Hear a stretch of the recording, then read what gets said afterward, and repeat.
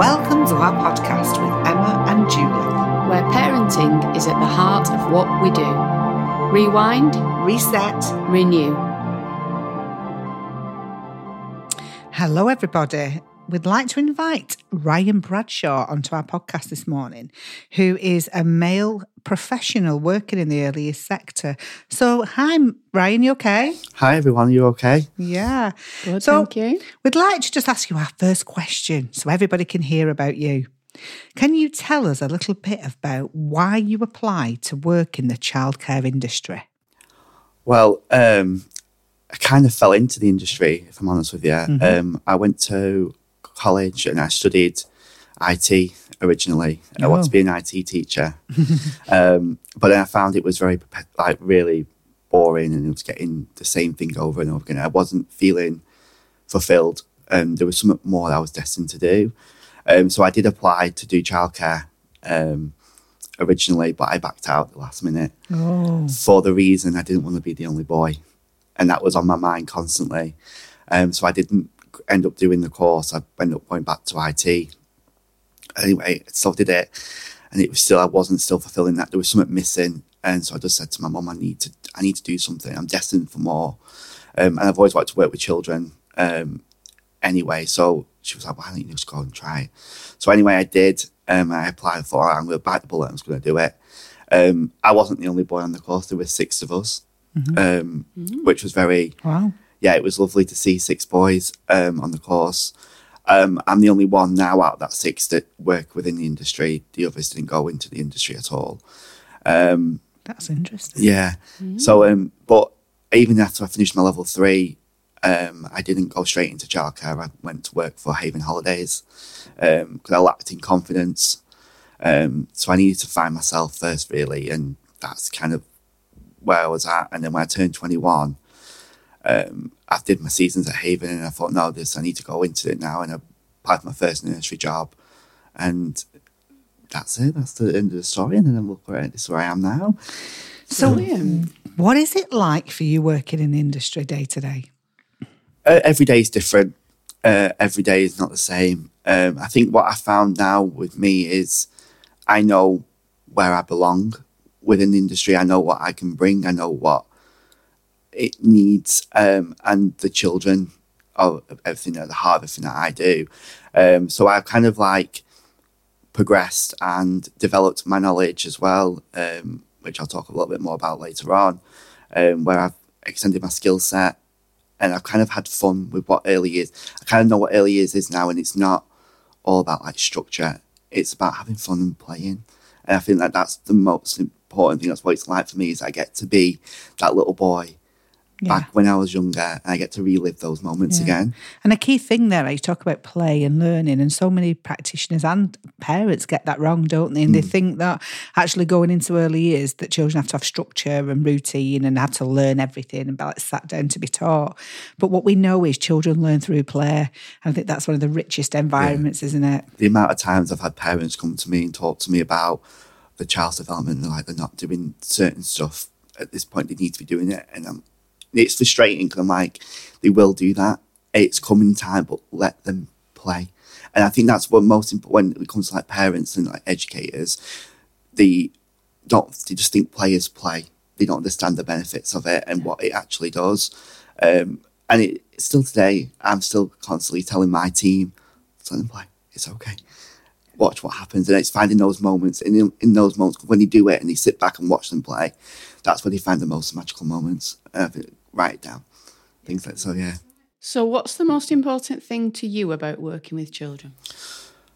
The most important thing to me is working with children would be having the ability to express yourself. And I feel like when I was growing up, it was a different world back then, and I wasn't taught how to express myself. I had to follow certain ways, and I broke the mold, basically. I took risks, and I wasn't what everyone wanted me to be.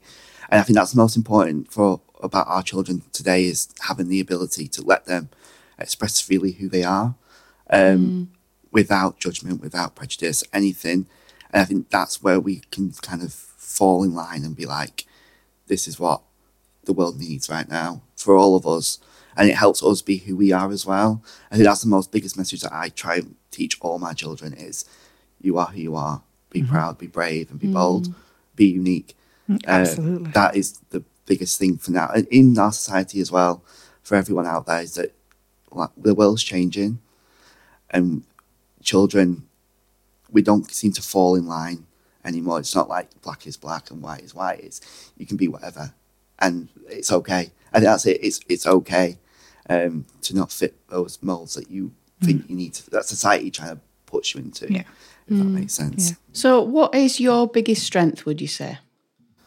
My biggest strength, I quite like being creative in the classroom. I enjoy creating like learning environments where children can express themselves, can get messy. I adore messy play. My team aren't a huge fan of it, but I think though that's the old school. I think it's the old school way of being. Especially when I qualified as a nursery nurse, everything has to be in its place and it's tidy. And a lot of older workers, I guess, they struggle with that because it's really, we want to be tidy and neat and sorted and ordered and structured. And I'm the complete opposite. And children break that mould every time. Yeah. And I'm like the children because I will happily go, it's all right, we can sort it out later on. But I think with me as well is that I like to take risks. I don't think straight away, I'll just do it. And what happens, and I'll deal with it then and then. As other people, I feel like other practitioners think about the risk factor first before actually, can I actually do that? Is it not too messy? As I just do it. I think you've hit a really good point there, Ryan, about risk. And I think that's one of the things children have not learnt to do. And I don't think COVID helped that because then we became ultra protective over our children, ourselves, our environments. And we were sort of moving forward from that. And now we're going back revisiting it, isn't it? And it's about children need to take risks to learn. So that's really important, and that's something I really like that you've hit on. The other thing I wanted to talk to you about was you've obviously completed your degree, and in your final year of your degree, you chose to do your dissertation on male practitioners in childcare. I wonder if you could sort of tell us a little bit about the findings from that. Yeah, so I decided to, so I studied 3 years. So in my foundation degree, I did a project on men in early years. I was looking at like the benefits and the challenges that we face, because I've never worked for a male practitioner. In 6 years of working in the industry, I've never worked alongside one, and I've never really crossed my mind to say, well, where are the men? Where are they? I can't be the only one. So it kind of sparked a little bit of an interest to see what actually I need to figure out if there's any more. So when I did my BA, it was just the right thing to do to explore more into the depths of males in early years. So I looked at it from the recruitment side and I compared it to European countries to see what lessons the UK could learn from other European countries. And what I found was, it was very interesting actually. And I found out that we have a 2% male population within the early years, and that hasn't changed in 20 years. Wow. So 20 years, and the government have put proposals in to try and achieve a higher goal. But then I looked at like Denmark and Norway, who have a 9% male. It's not high, but it's a lot higher than we are. And I was looking at what they doing that we aren't doing and what can we learn. Germany as well had a higher percentage rate as well. And it was all the fact of they lead in gender diversity and gender equality. So equal pay, parental maternity, things like that, all linking, and they value fathers. And I feel like in this country, fathers are the helpmate the child. But I think that they're forgotten about. And that was one of the questions that I asked when the health visitor came to visit us in uni, because they're on about like when you do like the assessments and they ask the mother if the mother's okay, and about like mental health and stuff like that. And my question to them was, what about the fathers? And they were like, oh, we don't ask the fathers. And I was like, why? Yeah. Why? Because they're on that journey too. Yeah. And, you know, we have a lot of pressure in society about an expectation of what a dad should be and how they need to step up. But yet we don't give any support for that. And it was very interesting when he just said no. And I was just like, but when I'm looking at cases and stuff, and obviously it's always the male figure that's the branded, the bad person. And if you look at it, it's always mental health issues, but there's no support for them. There's support for women, but not for the man. And so that was another thing that I kind of found. But I feel like that links into why men aren't in this industry as well. Being the breadwinner is a very big thing, which I found out through research. I looked at some of the research I read was actually quite disheartening to read, because it was, when I was reading it, I was reflecting that, is that what people think of me? Is that around the stigma? So like being a paedophile or being an abuser, automatically it was all about men, and that's why they want to work. And it's not like that. And it is hard to kind of read that and think, oh my word, this is what people may think of me. And I've never thought about that until I read all this research, and there was loads, and it was all, but then it was all. So it was very negative what you read. That's awful, isn't it? Yeah, really? And you're thinking, I'm here to help these children, be a positive role model as such. And it was that. Obviously, pay was a big thing as well that I've noticed, but it was also government interaction. There's nothing from our government that says we want more males. Yes, they put it in the early years strategy workforce booklet in 2017, but nothing since. But that was it. It was just a paragraph. So it's just a tick box. We've done it. That's it. Yeah. Also, we had the Mighty Conference as well back in 2016, which was a conference which apparently was really highly attended by early years professionals. Obviously, I only started out in early years, so I never got a chance to go and witness, be a part of that. But I was lucky enough to speak for my dissertation to David Wright, who ran the conference, and have his insight into early years and what he fought for.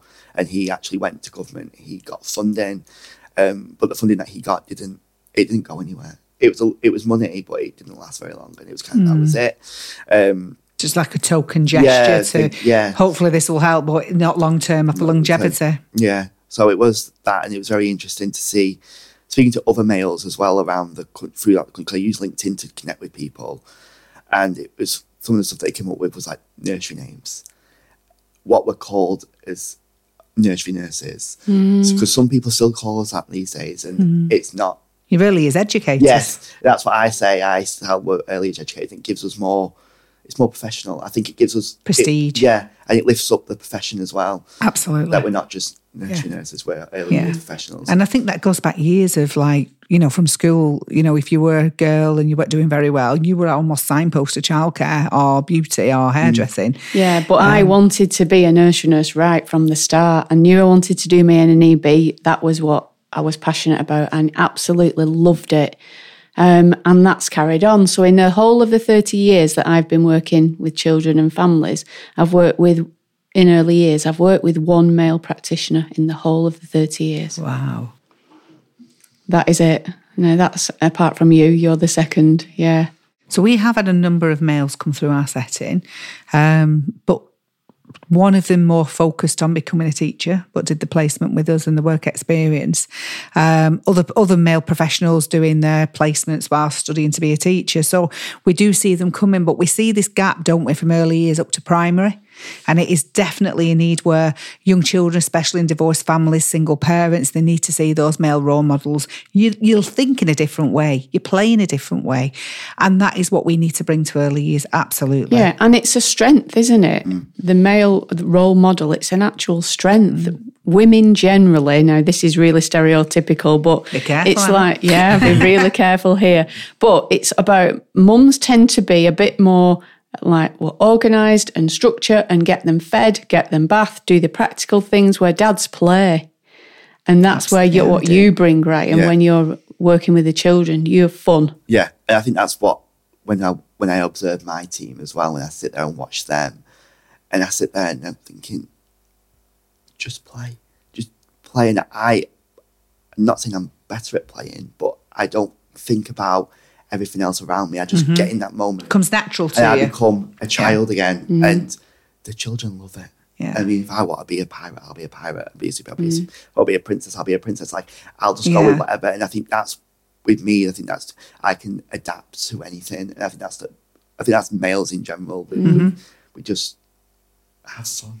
Yeah. I don't think you mean so males don't grow up? Is that what that's pretty much like Peter Pan. I could agree on that. Yeah. But I think that's the idea, is that you're just a big child. Yeah. And you see it when you walk through. Because when people walk through, like, oh, we've got like a show around.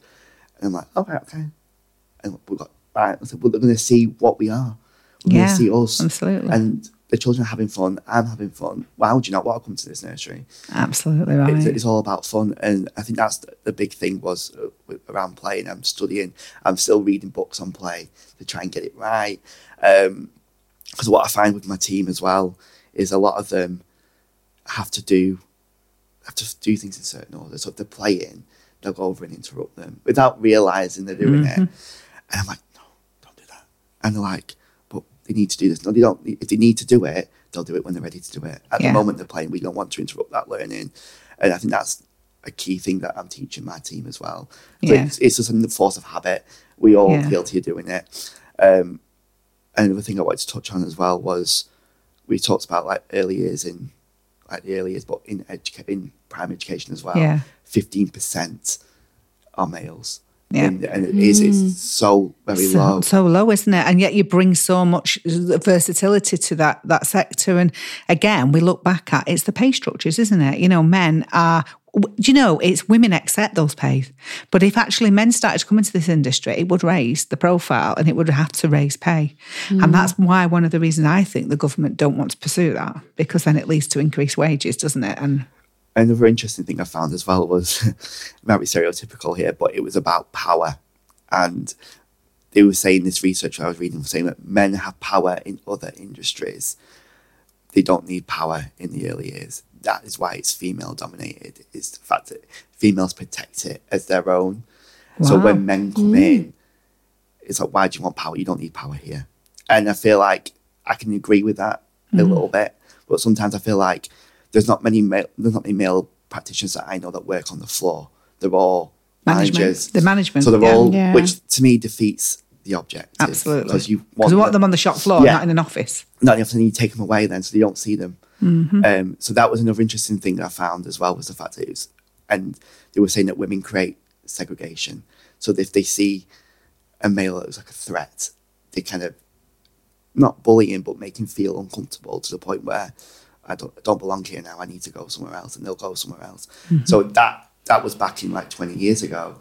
So it's kind of like protective industries, in a way. Yeah. A bit like nursing.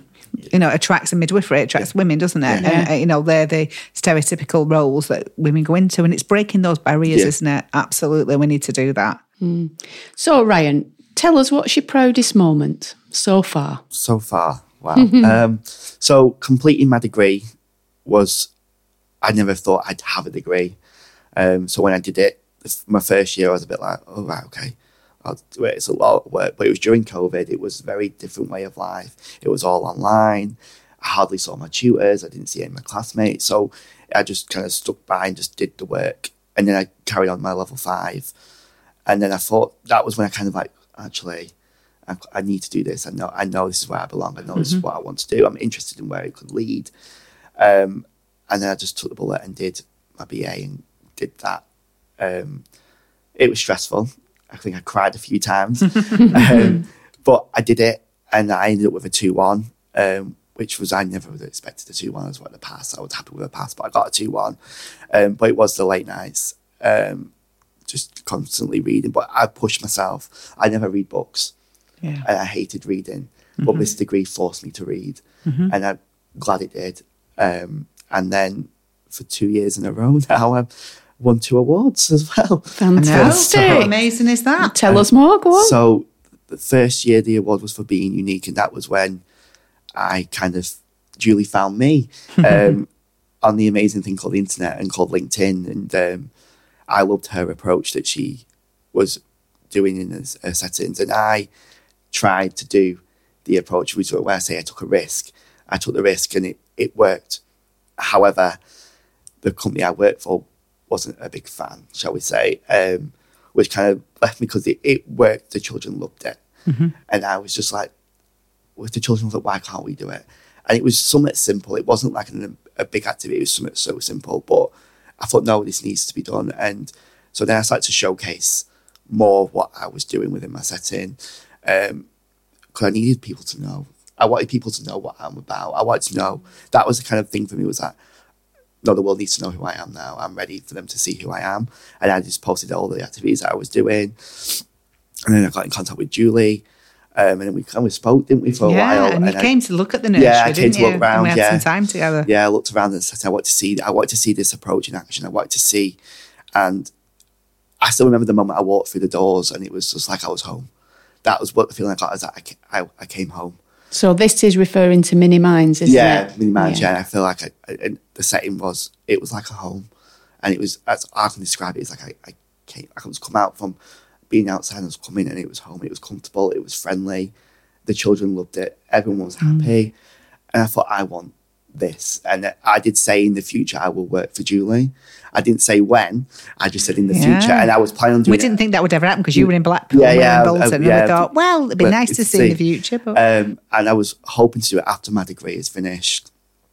But 2-3 months later, after the awards, even the first time round, my friend was talking to me and he told me that I'd be a fool to not go and work for someone like Julie because she just kind of invests. And that's the most important thing for staff is in an industry where you feel undervalued, having a leader that values you and brings the best out in you. Why would you not want that? Why would you not go for that?